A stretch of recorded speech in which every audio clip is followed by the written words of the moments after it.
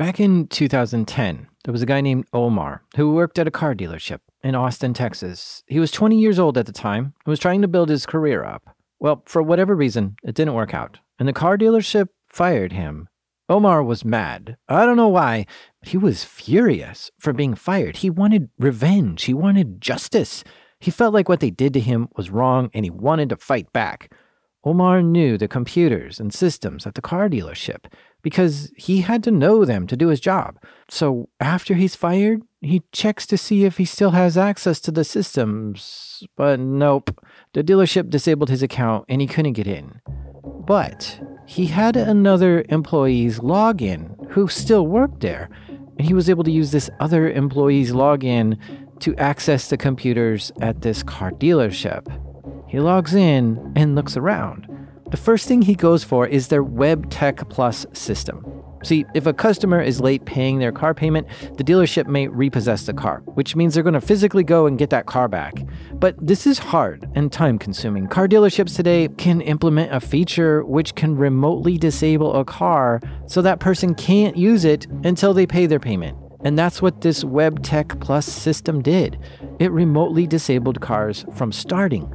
So Omar gets into that system and starts typing customer names that he remembers, and he just starts clicking on them and disabling cars so they couldn't start. And he also starts making the cars honk continuously. Phones started ringing at the car dealership. People were calling in saying they cannot start their car and the car just keeps honking. The dealership was baffled, thinking it must have been a mechanical error, and they were walking people through how to disconnect the car battery to make it stop honking, and then they were sending tow trucks out to pick up these cars and bring them to the dealership to take a look. The dealership couldn't understand what was going on. They were scratching their heads and had no clue why this was happening.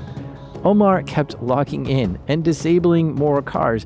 Day after day, he was getting in and causing grief to their customers. At some point, he found a way to see all 1,100 cars that were connected to the system and just started going down the list one at a time, disabling them. The dealership kept getting phone call after phone call from angry customers saying their cars won't start and it just keeps honking. This continued to go on for 5 days. 100 people called the dealership with these problems. The dealership reset all the passwords on the WebTech system, which stopped Omar from being able to get in and do any more. And that meant the madness stopped too.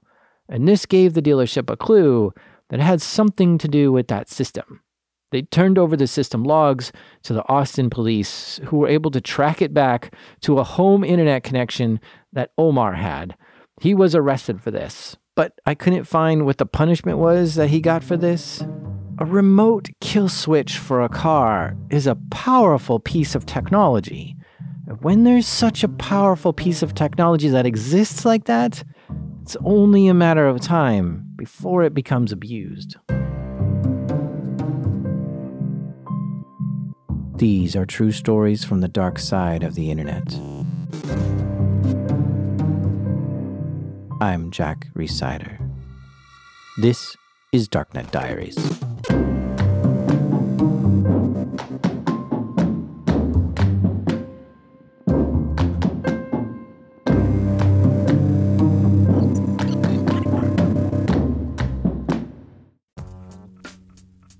This episode is sponsored by Rocket Money. Are you like me and pay monthly subscriptions to way too many things? By the end of the busy week, the last thing I want to do is spend time budgeting all my expenses or tracking down customer service teams to cancel subscriptions I no longer use. But this is where Rocket Money can help us both. Rocket Money is a personal finance app that finds and cancels your unwanted subscriptions, monitors your spending, and helps lower your bills so that you can grow your savings. Rocket Money's dashboard shows off this month's spending compared to last month's, so you can clearly see your spending habits. Plus, they'll help create a custom budget and keep spending on track.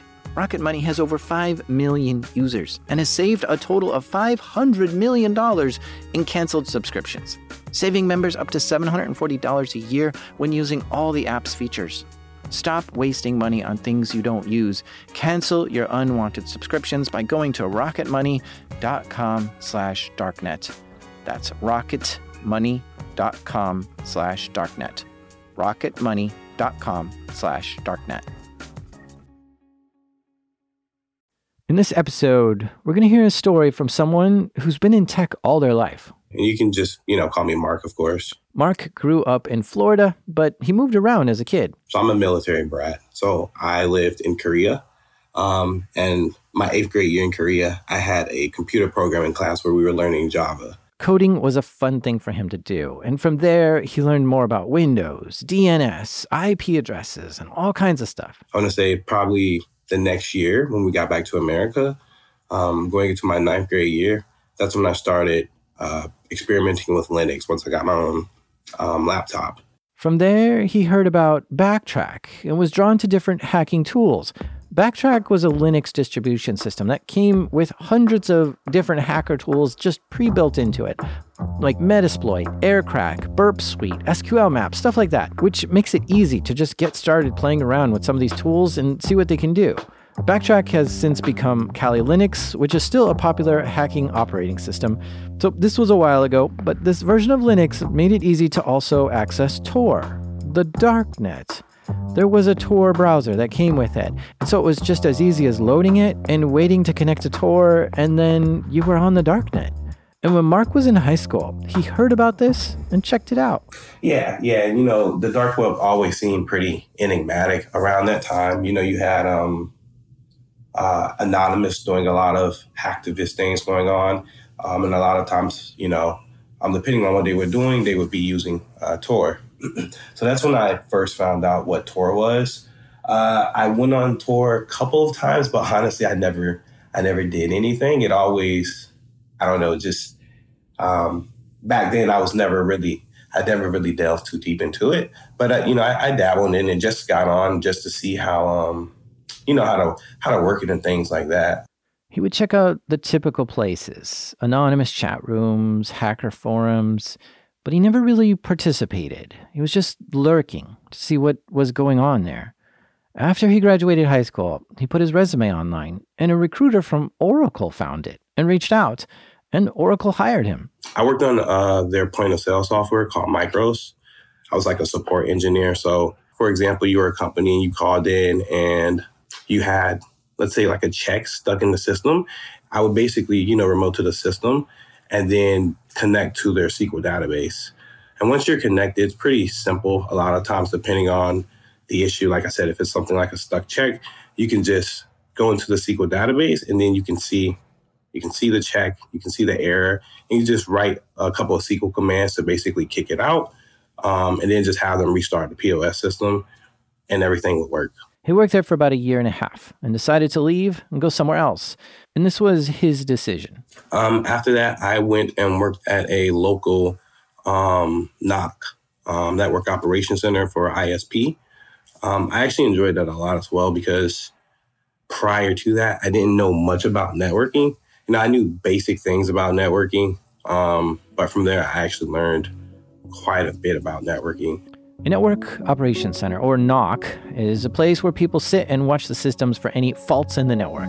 If the internet goes down, this is who will be the first to know. If a computer has a high CPU, then they'll go in and check it out. If a router isn't able to keep up with the amount of traffic that's going through it, they'll see this alert and jump into action.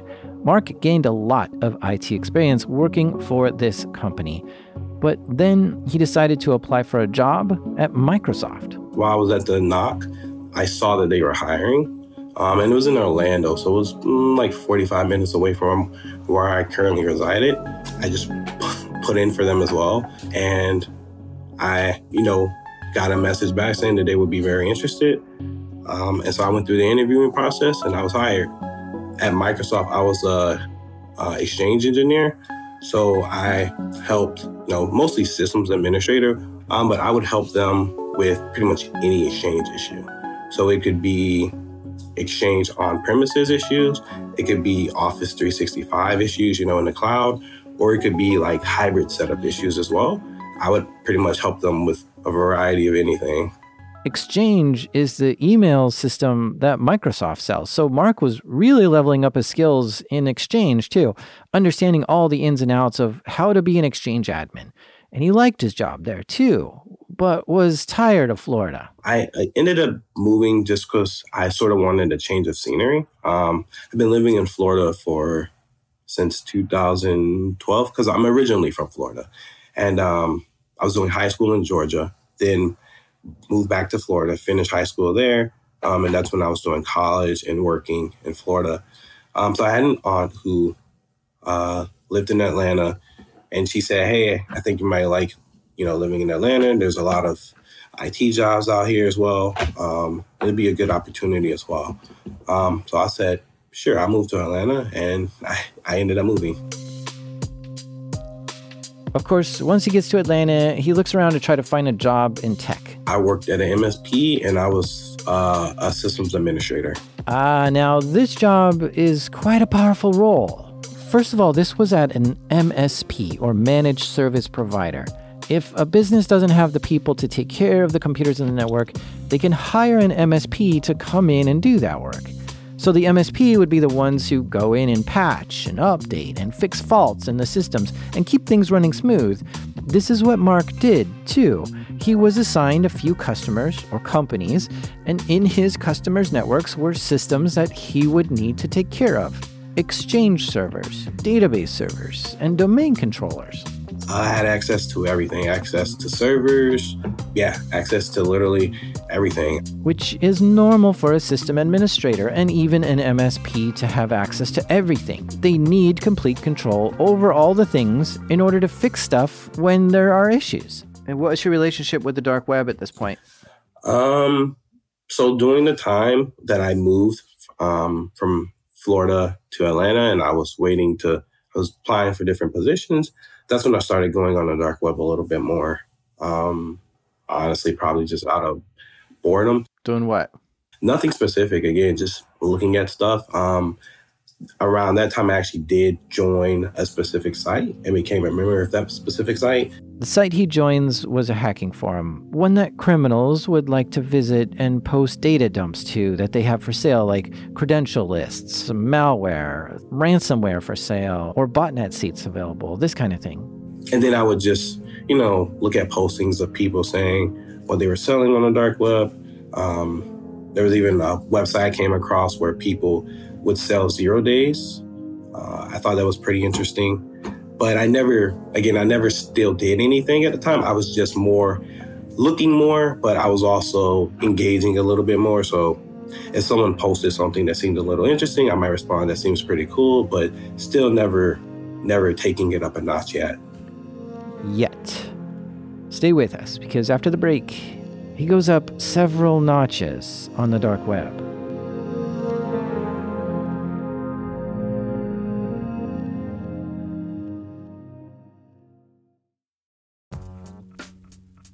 This episode is sponsored by NetSuite. Okay, quick math. The less your business spends on operations, on multiple systems, on delivering your product or service, the more margin you have and the more money you keep. Obvious. But with higher expenses on materials, employees, distribution, and borrowing, everything costs more. So to reduce costs on headaches, smart businesses are graduating to NetSuite by Oracle. NetSuite is a financial system that brings accounting, financial management, inventory, HR into one platform and one source of truth. With NetSuite, you reduce IT costs because NetSuite lives in the cloud with no hardware required. Access it from anywhere. You cut the cost of maintaining multiple systems because you've got one unified business management suite. And you're improving efficiency by bringing all your major business processes into one platform, slashing manual tasks and errors. Over 37,000 companies already made the move, so do the math. See how you'll profit with NetSuite. Backed by popular demand, NetSuite has extended its one-of-a-kind flexible financing program for a few more weeks. Head to netsuite.com/darknet. That's NetSuite, spelled NETSUITE.com/darknet.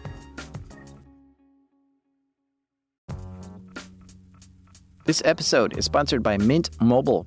My favorite spring cleaning takeaway is the post-clean clarity you get. Wow, how have I been living like this? It's kind of like when you find out you've been paying a fortune for wireless when Mint Mobile has phone plans for $15 a month when you purchase a 3-month plan. Wow, how have I been affording this? It's time to switch to Mint Mobile and get unlimited talk, text, and data for $15 a month. Need help escaping from your overpriced wireless plans, jaw-dropping monthly bills, and unexpected overages? Mint Mobile is here to rescue you with premium wireless plans starting at $15 a month. All plans come with high-speed data and unlimited talk and text delivered on the nation's largest 5G network. Use your own phone with any Mint Mobile plan and bring your phone number along with your existing contacts. To get this new customer offer and your new 3-month unlimited wireless plan for just $15 a month, go to mintmobile.com/darknet. That's mintmobile.com/darknet. Cut your wireless bill to $15 a month at mintmobile.com/darknet. $45 upfront payment required, equivalent to $15 a month. New customers on first 3-month plan only. Speed slower above 40 gigabytes on unlimited plan. Additional taxes, fees, and restrictions apply. See Mint Mobile for details.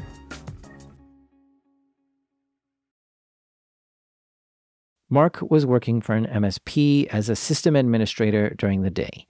And at night, he liked tinkering around with hacking tools, and he liked visiting hacker forums on the dark web sometimes. And then I started seeing more and more, increasingly, people selling databases of, credit cards, hacked users' information, passwords, email addresses, just things like that. Stuff that when I first delved into the dark web, I didn't see as much, but now it seemed like no matter where you went on the dark web, there was a plethora of websites showing a variety of the same content.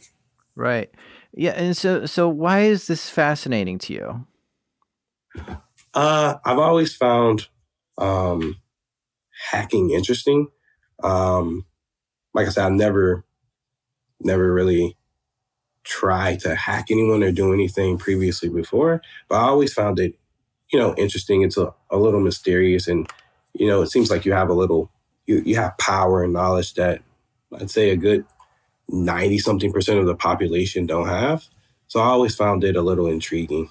What was there something on these forums that you're like seeing people make a lot of money, or it just kind of attracted you to it? Like, man, if only. Yeah, it's probably the money. People were making tons and tons of money. And so a lot of these people were in Signal, or they'd be using Telegram, and they'd be in different rooms. And you could join a room and you'd see, the data that these people had available and how much money they were making, and they were making a lot of money. People were making money selling database dumps or selling their coding skills, and others were buying dumps and using this data to steal stuff or phish people and get into accounts. But Mark had absolutely no interest in participating in any of this. He liked watching, just mostly out of curiosity. He never hacked anyone before and knew that was wrong to do. The worst thing on Mark's record up until that point was just a speeding ticket. And he liked his job, too. He was a system administrator. There was one guy at work who seemed to disagree with Mark on how to do stuff. He was very knowledgeable in Exchange, but I would say he wanted to try and take shortcuts to do certain things, and I tried to explain to him that it could be done that way.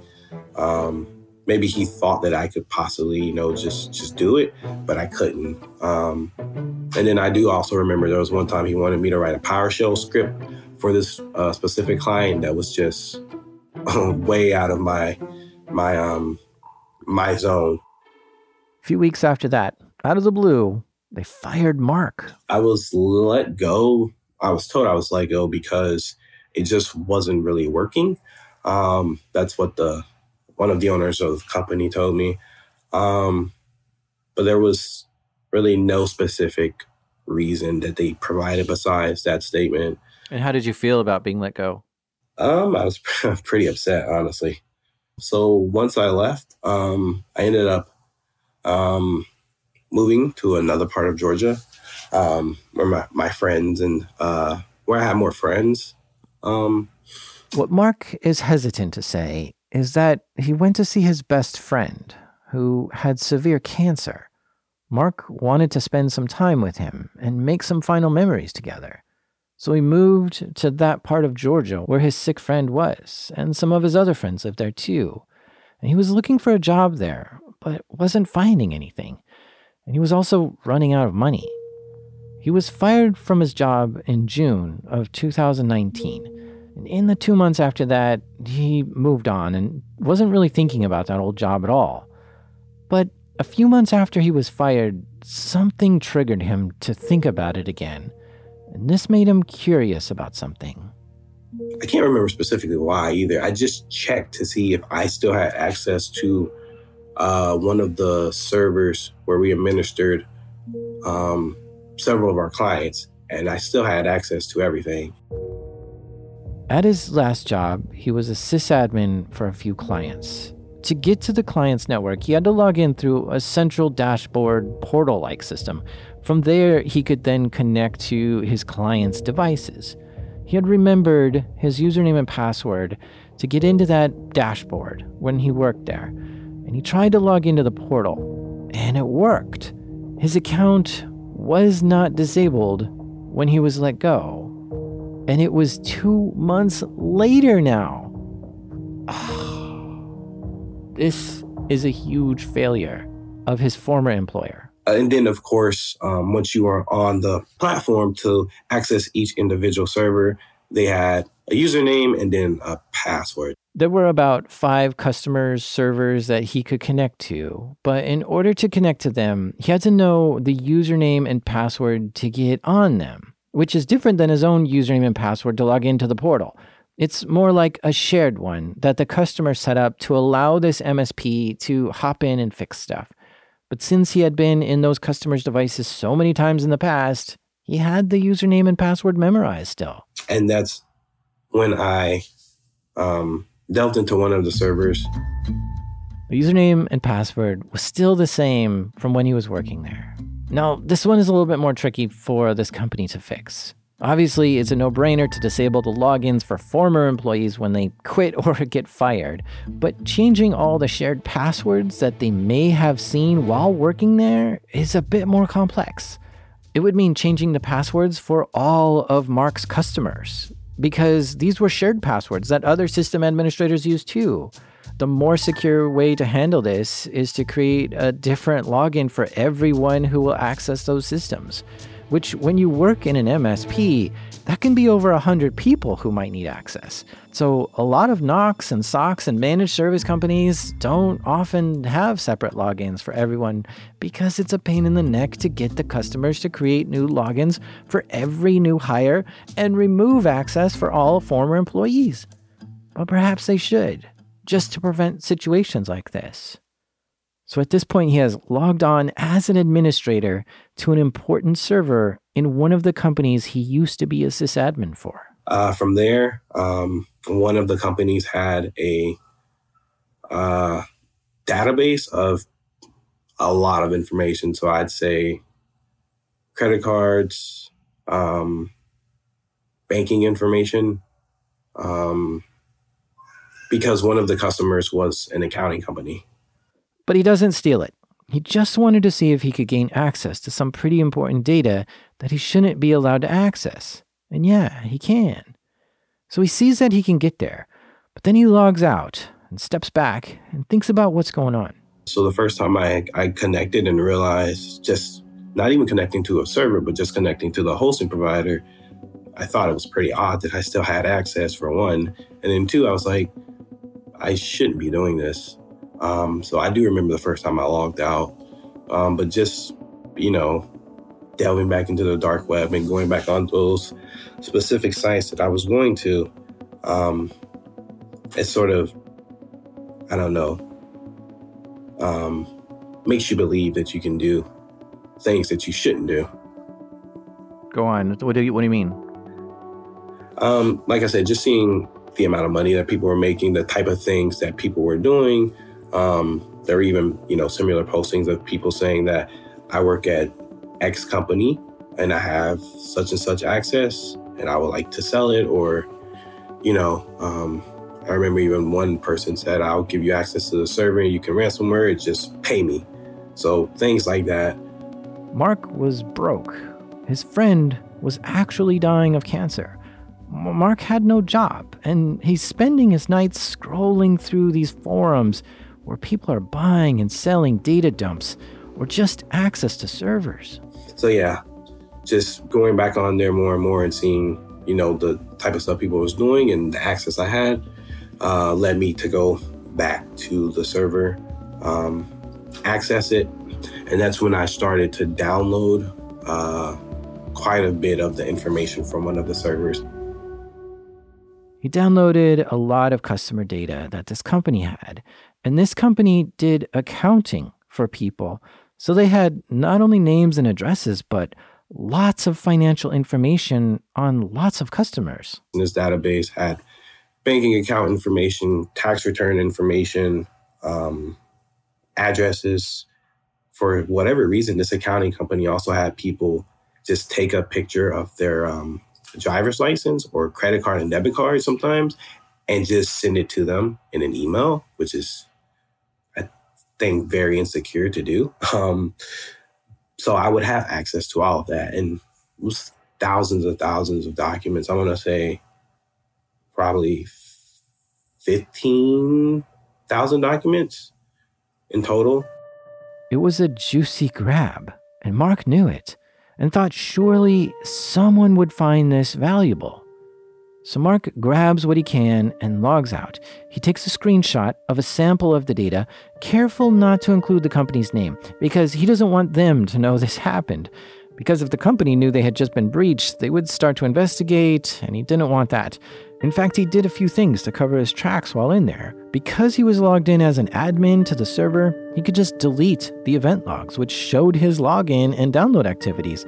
And hiding his tracks like this made him feel confident that they're never going to know about this. I never honestly thought that they would know because of the way the company was set up. Basically, I just didn't believe that or didn't think that anyone would realize that that's how I was getting the information. I honestly, I don't know, stupid of me, but I just didn't think anyone would connect the dots at the time. Now, keep in mind, he used to work at this MSP and manage this customer's network. And so he has a strong understanding of what they audit and how they go about finding security issues. So he was careful not to do things that he knew would raise alarms. So he takes the data he stole and posts a sample of it on a dark web hacking forum and says, if you want to see the rest, it'll cost you $600 in Bitcoin. Yeah, basically that. So basically posted like a screenshot basically of some of the content I had, and then posted it, and just as a sneak peek to show people that I actually had the access, because a lot of times people may BS on the dark web and rip you off. And once people started seeing that I was legitimate, then more and more people started requesting access to these documents, which was quite a bit of documents at the time. Now, posting something like this, it's like opening a box of venomous snakes that you can't close back up. Yeah, it's a little scary. Because one, you went from the first step, which is being on the dark web, looking at stuff, being interested, to the next step, which is I submitted a post saying I would do something illegal. So it is a little nerve-wracking, but it's also like a little bit of an adrenaline rush. So yeah, it is made me very anxious, honestly, at the time. He was giving a small sample of data for people to look at, and if they liked it, he was hoping they would come back and buy access to the rest. So I remember one day I actually got someone who messaged me, and they wanted to purchase some of the documents. So I basically showed them another sneak peek that I had more access to more documents than what I had before. So I sent them another screenshot. This buyer liked what they saw and agreed to pay the $600 in Bitcoin to see the rest. And so someone messaged me on that specific website and requested the information. The $600, of course, was in Bitcoin. And then, they transferred the money to my wallet, and I gave them the information they wanted. But I made a big mistake there as well. Well, of course, the biggest mistake was going on the dark web and doing this. But at the time, the mistake was I had two Bitcoin wallets. I had a personal one for just, Bitcoin when I was investing in Bitcoin and stuff like that. And then another wallet where I was doing my dark web stuff, and any crypto or anything that I was given would be transferred to that wallet. When the person on the dark web sent me their Bitcoin, I transferred it to my personal one where I do investing. And that was pretty dumb. Right. The reason why this is a problem is because whenever he bought and sold Bitcoin with his other wallet, he did it through an exchange, which in the US, exchanges are required to know their customers by collecting personal information on them, like upload a picture of your driver's license kind of info. So if the authorities were to somehow see that there was a transaction for $600 in Bitcoin, they could possibly follow that transaction to see his wallet was registered at an exchange and then send that exchange a search warrant asking for information on who owns that wallet. So I'm trying to figure out, like, in your mind here, the reason for this. Is it 50% you're pissed off at this company for firing you and 50% you want money? Yeah, it was more financial. I had a lot of things going on personally at the time as well, too. So at the time, I just needed money. My best friend, he was dying from cancer.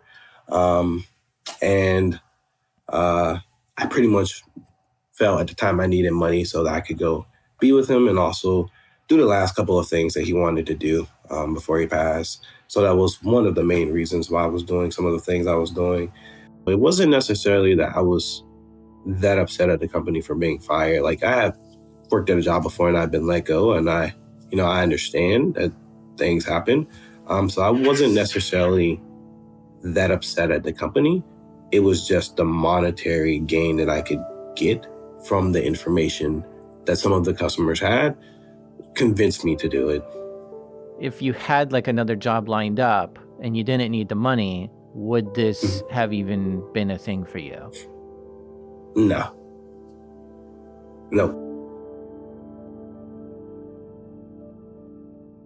There was only one buyer for this data dump. But by this point, Mark was all over the dark web, getting more familiar with different Onion sites and who the players were. One day, while surfing around there, he sees something that was surprising. Some hackers I knew, they posted on a website on the dark web. This wasn't really a forum, but it was a site where you could go on there and people could just anonymously post stuff, or they could just go on there and request something. But yeah, so one day I'm on there, these hackers that I know, they let me know that they posted some information regarding rings. I'm like, okay, what did they post? So I look and see, and they post a credentials dump for about 1,500 customers of Ring. So this included their password, their username, and also their address. Now, if you aren't aware what Ring is, it's a doorbell webcam. So people buy it and they connect it outside their front door. And when someone approaches the door, you get an alert on your phone telling you someone is at your home. But that's the weakness. You can view your camera from anywhere in the world. It's connected to the internet. So you don't have to be home. All you need is that username and password, and you can see what's on the camera. And Mark was looking at the post of over 1,000 usernames and passwords of Ring camera users, which had their address of where they lived. So that was a little scary to me because that's real world harm that could happen to people if you have their address and you can look through their cameras. So I did sign on to one of the accounts just to see if I could see through their Ring camera and see if this was real, and it was. The specific person's camera, I just logged in there randomly, was someone bringing in their trash can up into the driveway. Something about this was just going too far for Mark. He had to say something to Ring to let them know about this. And so he did. At first, they didn't respond. So he got connected with Zach Whitaker at TechCrunch, who wrote an article about this. Zach contacted 12 people on the list and told them their passwords, and they confirmed that was the correct password for the Ring camera. Then Amazon, the parent company for Ring, responded to Mark and sorted it out. I presume they changed the users' passwords. Mark felt confident that he did the right thing here, getting these accounts cleaned up so they can't be abused. He didn't even ask for a bounty reward, since the passwords were just sitting out there on a website for anyone to see. It wasn't like he posted it. But at the same time, Mark still needed money, and his original listing made him $600 so far. So he decided to make another post on this dark web forum. On the hosting provider, there was about 4 other servers. So I did make a post later on saying that I would sell access to the remaining servers. What he would do, since he had admin access to these servers, was that he would make a new user account and give it RDP access from the internet. So he could sell that username and password that he just made to someone else so they could log in and do whatever they wanted to that server. He was basically selling backdoor access into a company's network. And what people might do with that is they might look for customer data to take, like a fresh database dump, or they might just straight up ransomware the machine and try to make some money that way. So this kind of posting happens sometimes on these forums. Did anybody purchase this from you? No. No one purchased that. The only thing that someone purchased was me selling, customer information.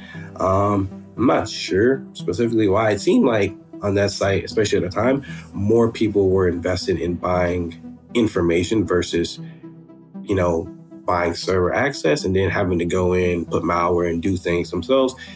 People just wanted the information and then they could just sell it on the dark web. Well, the person Mark sold this database dump to was a well-known IT security company called Binary Defense, founded by Dave Kennedy. And what they do is get on these forums, see posts like this, and buy the data. And then they investigate the data to try to figure out who the victim was and who the person is that sold this to them. And then they just turn all that over to the FBI. It's what's known as a confidential informant. So the combination of the forensic investigation that Binary Defense did and turning that over to the FBI quickly identified Mark was the person who sold this data. And all I remember is one day in January, I was asleep, and I heard a noise at the door, and I was thinking it was my girlfriend because she worked about 5 minutes down the street. So I thought she was coming home, but there was the deadbolt on the door. And so the person was trying to open the door, but didn't realize the deadbolt was on the door. And 2 seconds later, they just bust open the door. I didn't realize specifically what was going on at the time because it's like 6 a.m. and I had literally just went to sleep. But I remember, rubbing my eyes and looking and saw it was the FBI. And that's when I realized I didn't put 2 and 2 together at first. Like I didn't realize specifically why they were there. But when they showed me the warrant and they started trying to ask questions, that's when I knew what it was for. So, I imagine if they're busting down doors, they've got weapons drawn and they're pointing them at you. Yes, that was very frightening. I've told people before who've asked me, it was like a scene out of like Call of Duty. It was very nerve-wracking. Never want to go through anything like that again. But yeah, they had guns aimed at me. It was probably, say, about 8 agents in there, all with guns aimed at me. And I was just on the ground with my hands up. The police come in his home, take all his electronics, laptops, his iPhone, thumb drive, even some books on programming. Oh, and they took his girlfriend's MacBook, which she had nothing to do with any of this. They left my Raspberry Pi, which I always thought was interesting. But yeah, they turned the whole house upside down looking for stuff. Of course, the police were asking him a million questions and wanted him to unlock his iPhone and computer and stuff. But he refused to talk at all. The only word he just kept repeating over and over was lawyer. So they took me down to the courthouse. And once I was at the courthouse, I met my lawyer, who I had a public defender. So I met her, and she explained to me specifically what was going on. And that's when I had the feeling of, yeah, I messed up really bad. So I go to court. The, prosecutor is showing all the information and everything she has, and she's talking to the judge. But this is where I found it very weird. I think they made it seem like at the time specifically that I had access to maybe way more stuff than what I did. And I remember the prosecutor said I had a whole criminal enterprise. And it seemed like she was trying to convince the judge that I had I don't know, hundreds of thousands of dollars in Bitcoin. But at the time, I hardly had any Bitcoin because I had spent the Bitcoin that I had. So I didn't have hardly any Bitcoin. He didn't like that they were making things up about him, and they were trying to say he had lots of money from doing this. So he pleads not guilty. The judge sentenced him to house arrest while the prosecutors can build the case against him. And sadly, while he's in court dealing with this, his friend lost his battle against cancer and passed away. Mark didn't even get to go to the funeral because he had court that day. Eventually, the prosecutors for this case and the FBI turned up all the evidence, which clearly showed that Mark had accessed the server and taken this data and sold it on the dark web. They had a significant amount of data showing all of what he did. They pretty much had me dead to rights. There wasn't that much of a great defense. I would say they tried to say that I did $900,000 in damage, which I'd say was nowhere near that amount. And later that damage amount did come down to about $32,000. So nowhere near $1 million. With all the evidence before him, he had no choice but to plead guilty to breaking in and stealing this data. What helped, though, was that he had a very clean criminal history, and the whole Ring camera thing came up too. It actually looked good for him that he reported that problem to Amazon. He had to go see a judge to receive his sentencing, and he told the judge, I was sorry that I did this. It was really stupid of me. The owner of the MSP was actually there in court as well. So I did apologize to him and let him know that it was just very dumb of me to do this. Not a bad person. I don't really want anyone to think that, but what I did was dumb. Hacking isn't, hacking on your own devices. You set up a router or something, or you use Kali on your own devices. That's perfectly fine, but doing it to someone else, it's not good. And the judge, he did grant me leniency because the feds, they wanted me to be arrested, go to jail for about 10 to 12 months. And he actually gave me 30 days. But counting the time that I already served when I was arrested and held, it was really 24 days. So all in all, I just had to I had to go to jail for 24 days and 3 years of probation. But he did say, he didn't want to send me off for a long period of time because this was the only thing I had ever done. And I explained to him I was trying to change my life around, going back to school for engineering. I have a family as well, like a son. So it wasn't something, I'm not a malicious person, but what I did do was malicious. And there, of course, is repercussions for what you do. When did you serve your sentencing? Was it this year? Mm-hmm. It was in October, from October to November. That's just 2 months ago. Yep. Well, last month. So you were in jail last month for this? Yes. Mark is hoping to get another job in the IT space since this is what he knows best. But he might have a really hard time finding something with a criminal record like this.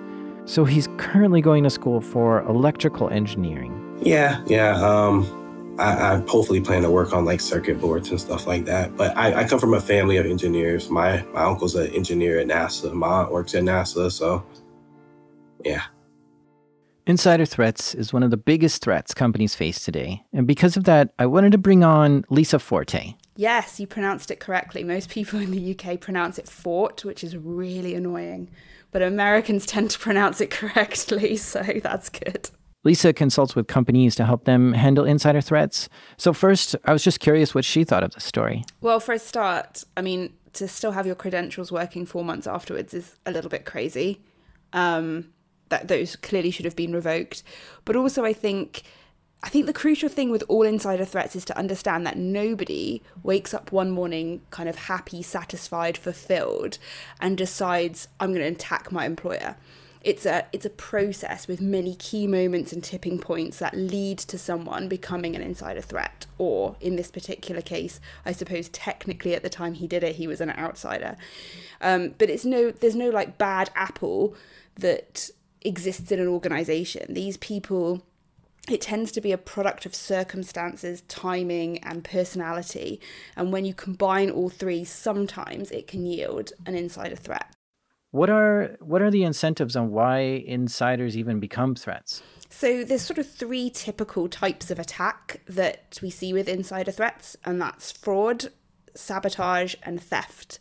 Ignoring fraud for a second because it's a little bit different from the other two, theft and sabotage tend to happen at the end of employment. So whether that's because they've been fired or whether they've been, sort of made redundant or whatever it is that's happened to them, those two attacks tend to happen at the end of that employment. And a lot of the motivation is really complex. I mean, sabotage tends to be very much motivated by sort of vengeance or anger towards the employer. Whereas theft often actually is a lot more complicated. And as in this case, it tends to be people who are in difficult situations. There's been a mounting amount of pressure. They probably are dissatisfied with their employer or see their employer as, they can afford it. They can lose this information. Or even sometimes people think that the project that they've worked on is part theirs, and so they take a copy of it. So it's really, really complicated, and it's very easy to just say these people are bad people, but it's actually a product of a lot of circumstances that leads people to do these things. Do you have any tips on how to combat this? So I would say if you're looking at theft, there are certain departments that are going to be key for that. It's the same with sabotage. Only certain departments are going to be capable of doing those kinds of attacks. So increasing some monitoring around those employees in particular, so not your whole cohort of staff, but also making sure that you're increasing some monitoring during those crucial periods. So theft and sabotage happen at the end of employment. So making sure that when someone's notice is handed in or they're fired or made redundant, that you increase that monitoring at that crucial period and make sure you communicate with your staff that that's happening so there's no sort of cloak and daggers. I find what Lisa is saying very interesting because it reminds me of General David Petraeus. Petraeus was director of the CIA, and before that he had spent 37 years in the Army. He was rock solid when it came to handling classified and top secret information. When someone dedicates their entire career to the U.S. military, they probably are really great at keeping government secrets. And he was, until his marital situation started to unravel. He was having an affair with someone, and he was sharing classified information with her. He even pled guilty of doing this. And I was shocked to hear this because someone who is the director of the CIA must have had a rigorous background check and passed many interviews to get into that position. So to ultimately betray the same entity that employed him for 37 years is crazy. Oh, and a note here about how he was exchanging information is interesting. Both him and his mistress had access to a single Gmail account, and they would write messages back and forth to each other on there, but they would never send these emails. They would just keep them in the drafts folder. So one person would go into the drafts folder, read the message, and then delete it, and write another message and keep that in the drafts folder for the other person to see. So there weren't ever any records of emails being sent. Crazy. But what Petraeus taught me the most was it doesn't matter who you are, because even the leader of an organization might flip someday and become the next insider threat.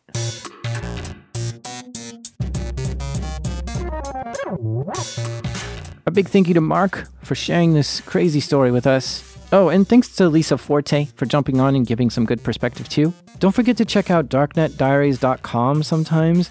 Every episode of this show has unique artwork, which if you haven't seen, you got to go to the website and check it out.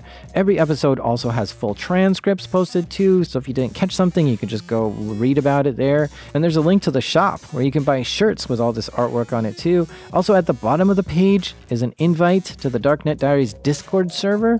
We've got 10,000 members there, and we would love for you to come join us there too. Oh, and if you're on Twitter, please find me there. My name is Jack Rhysider. I'd love to hear from you. This show is made by me, a citizen of the metaverse, Jack Rhysider. Sound design was done by the sparkling Andrew Merriweather, and our theme music is by the mysterious Breakmaster Cylinder. I renamed my printer the other day. It's now called Bob Marley, because it's always jamming. This is Darknet Diaries.